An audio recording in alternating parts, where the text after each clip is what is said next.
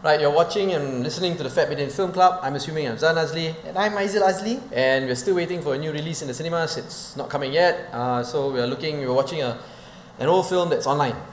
Yeah. It's not really that old.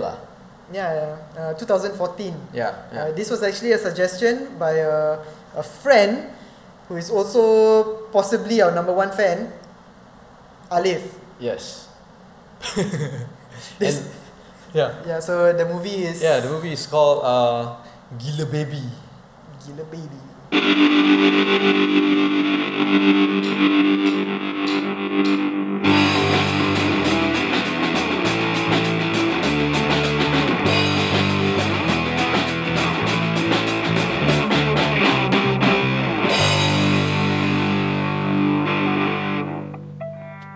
Okay, so... As you all know, this is the prequel to a new Hollywood movie called Baby Driver. So the third movie obviously is going to be Gila Baby Driver. How about Gila Mini Driver? Yeah. Anyway, Gila Baby. Yes, okay. It was done in 2014. It's directed by Kabir Bhatia. Yes. And written by Kabir Bhatia and Alfie Palemo. Yes. And Alfie, has written many films that we've reviewed. Yeah. Like what? J Revolusi, Juvana. Yeah, and if you guys watch our review of Juvana 3, I'm actually a big fan of Juvana 1 and 2. And not of Juvana 3. And not of Juvana 3. Yeah. You want to explain what the movie is all about? Wait, I think some context lah. Okay, give some context. Some context about this movie is that it's a very genre film. Oh yeah. Genre action film. Yeah, crime film, specifically a caper movie. So it's like a lot of caper elements that are meant to be Yeah. So they make fun. It's trope heavy. Yeah. And those are meant to be jokes, and also like it requires some level of understanding of awareness of this kind of caper films, like I don't know, caper, basically some understanding of caper films is expected in this kind of genre movie lah. And expect a little bit of spiciness also. Get it? Capers. Yes. Pepper. Yeah. So what the movie is about, the premise of the film, yes, go for it, is that this guy who's down on his luck tries to make an honest living. But he doesn't have money because an honest living is not earning him enough money. He only puts in 10 ringgit in his bank account. Yeah, which is made even worse when his father is in the hospital. Is admitted to the hospital, and he can't afford to pay the father's hospital bill. Which I think if you go to a government hospital, you'll be alright. You'll be taken care of lah. Yeah, that $10 might cover it. So anyway, he needs to go find money. He's in trouble with Alongs, and then he bumps into an old school friend who's actually a gangster. Who teaches him how to steal cars. And on the first car he tries to steal, he accidentally kidnaps a baby. So there's a baby in the back of his car, and hilarity ensues. Yeah. And they find out also later on that the baby is a granddaughter, right? Yeah. Of the biggest mafia boss. Biggest gangster boss in KL. Yes. Yeah. Who is also the boss of the gangster who taught him how to steal the car. Yes. So you can know how the comedy is going to happen lah. Yeah. Okay, go on. Just explaining the story, right? Yeah. So the movie is very much. So what do you think of the movie? Are we in that segment yet? Yeah, I guess so. Breaking down the movie. Oh, okay.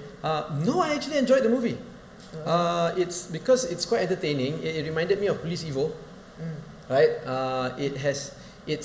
It's basically a rip-off of Hollywood movies, right? But it's done so well, and it's very entertaining. It's fast-paced, got nice shots, and comedy is quite funny. You've got good relationships between the characters and all that. So it's quite a nice, mindless movie. Do you see it as a rip-off?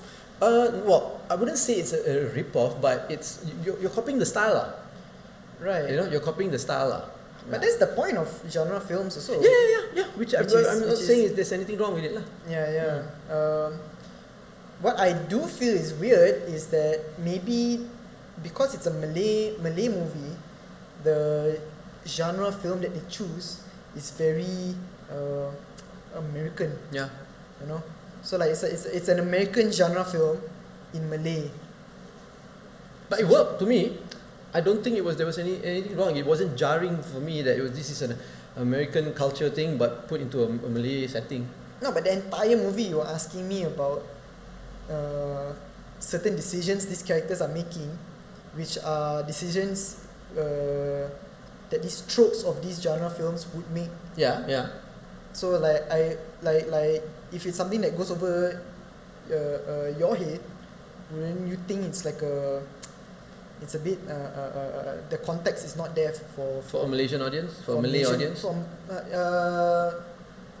Yeah, as in like it's out of sync with Malay movies. Yeah. The narrative of Malay movies. Well, the questions I was asking, because you're watching it online, right, on the laptop, and Aizil has seen it, right? You've seen it, right? Yeah. And I was watching it for the first time, right? So when I asked, it wasn't because like I didn't get it, but it was more like, hey, it's more like comments. Right. Rather than questions, as in I'm not understanding it. Right. But you're right, because you watch it with the context that this is a Malay film, right? And then wow, they're doing this. Yeah. Yeah, I understand that. So I don't know, because when it first came out, I don't remember it coming out like. Yeah, I still don't remember, Yeah. but feels like quite a big movie. Yeah. You know, just like even though you can see some financial shortcomings at certain scenes, it's bit still lah. well executed. Yeah. Like they try to make up for it with like a lot of shots. Yes. Yeah. Which was nice actually. Yeah. Because sometimes Malay movies, they're very lazy. Yeah. But you don't see the laziness in this film lah. Yeah. Like everything is cut very nicely. Yeah. And it was edited well. Look, because it's an American genre movie and put into a Malay setting, I don't see much relations with Malay society and local society and all that. So when you're watching it, I don't know, what I'm trying to say is you can't relate it to anything societal. Right. Yeah. You know what I mean? Because You know what I I think mean? the same problem with Police Evo. Police Evo was very. I don't think it was a problem though. Right. Do you see it as a problem? No. It's just like that kind of movie lah. Yeah. It's just that kind of movie. Yeah. And I thought the story was really tight too. Yeah. Until the end lah, when everything unravels. And the unraveling part was so loose lah to me. Yeah. It kind of killed it for me lah. Yeah, because if not, everything was going fine already. You know? Yeah. Right. I enjoyed it very much. Like I feel like the writers go in with like fully formed ideas of like what this character is supposed to be. Okay, like this character is this trope, this character is this trope. Like they have Adlin Aman Ramli and Lan Pepet playing these seemingly Idiots. like how to say lowbrow people, but with who are actually quite smart. You know, but like they're like the bumbling idiots, but they're actually very good at their jobs. The John Travolta and Samuel L. Jackson of Pulp Fiction. Then there's the how to say the ruthless killer. The ruthless killer who's just like who's got that eccentricity of like, oh, I really like beautiful drawings of women and I fall in love with that drawing. And I don't talk. I just shoot go people in the around, kill, yeah, and then like the amount of twists involved, I think it's all very well executed in the sense of like doing a genre film lah. It's a template lah. No, and that's the thing. A genre film is not. I understand, but it's a template. You take the template and then you work it in. Yeah lah. I guess so. But it's with that awareness. Yeah, of course. Police Evo was the same thing. Yeah. But I feel like nothing is properly established for somebody who's not looking out for tropes. Right. That's it lah. So that means you're saying the audience who watches this needs to really, really be into it to understand it lah. Yeah. So what makes me interested is to find out how well it did when it first came out. You know, and because I never heard of it lah. Yeah. So maybe it was a flop lah because people were not getting it lah.